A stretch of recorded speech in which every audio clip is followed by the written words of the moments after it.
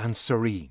No earthly language is equal to Baudel's gilded bronze masterpiece, Heracles the Archer, the demigod taking aim at the Stymphalian birds, while balanced on a rock from which he has seemingly sculpted himself.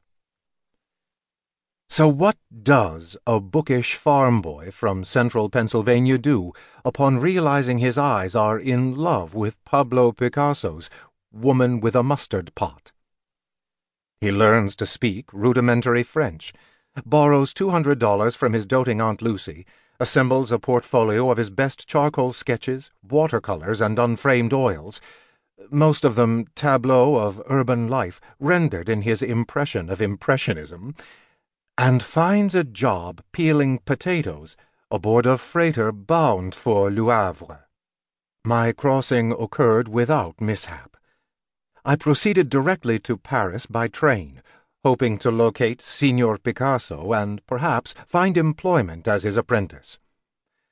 Although my Pennsylvania Academy diploma read Francis J. Wyndham, I'd decided to represent myself as Zoltan Ziska, descended from a line of North American gypsies famous for their spare but powerful folk art.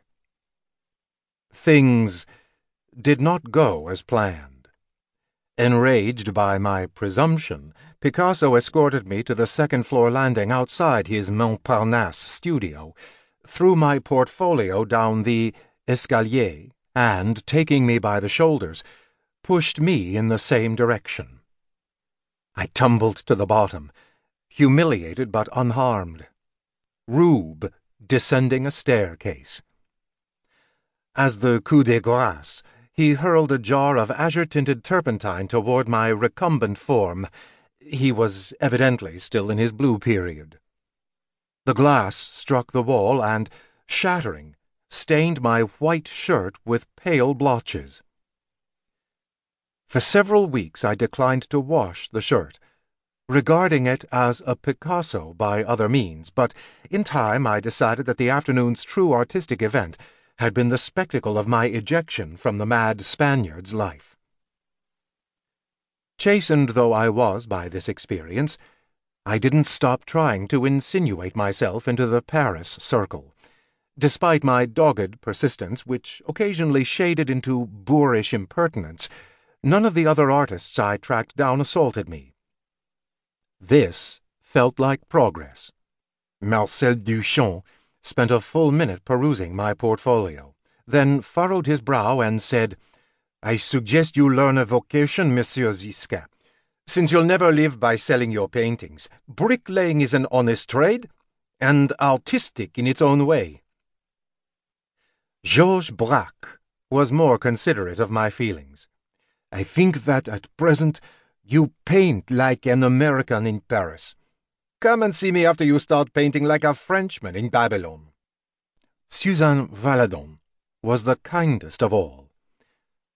"Whenever I am visited by a young artist whose work does not speak to me, I try to recall the lesson we all know from Hans Christian Andersen. Who am I to tell an ugly duckling he will never become a swan? Keep on painting, monsieur. Something may come of it." Of course, such encouragement did nothing to alleviate my impecunious circumstances. Man does not live by bread alone, but it's a good idea to start with the bread. After 3 months of subsisting on restaurant scraps and street market discards, washed down with public water, I was ready to enroll in bricklayers' school. On a congenial July morning in 1914, I entered the atelier of André Deron, who had agreed to give me 10 minutes of my valuable time and a glass of second-rate Bordeaux.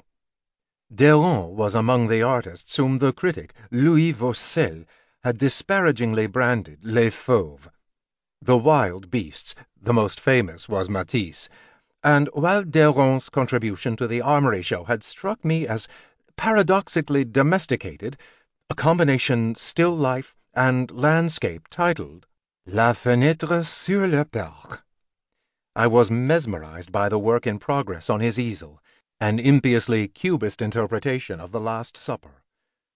Even more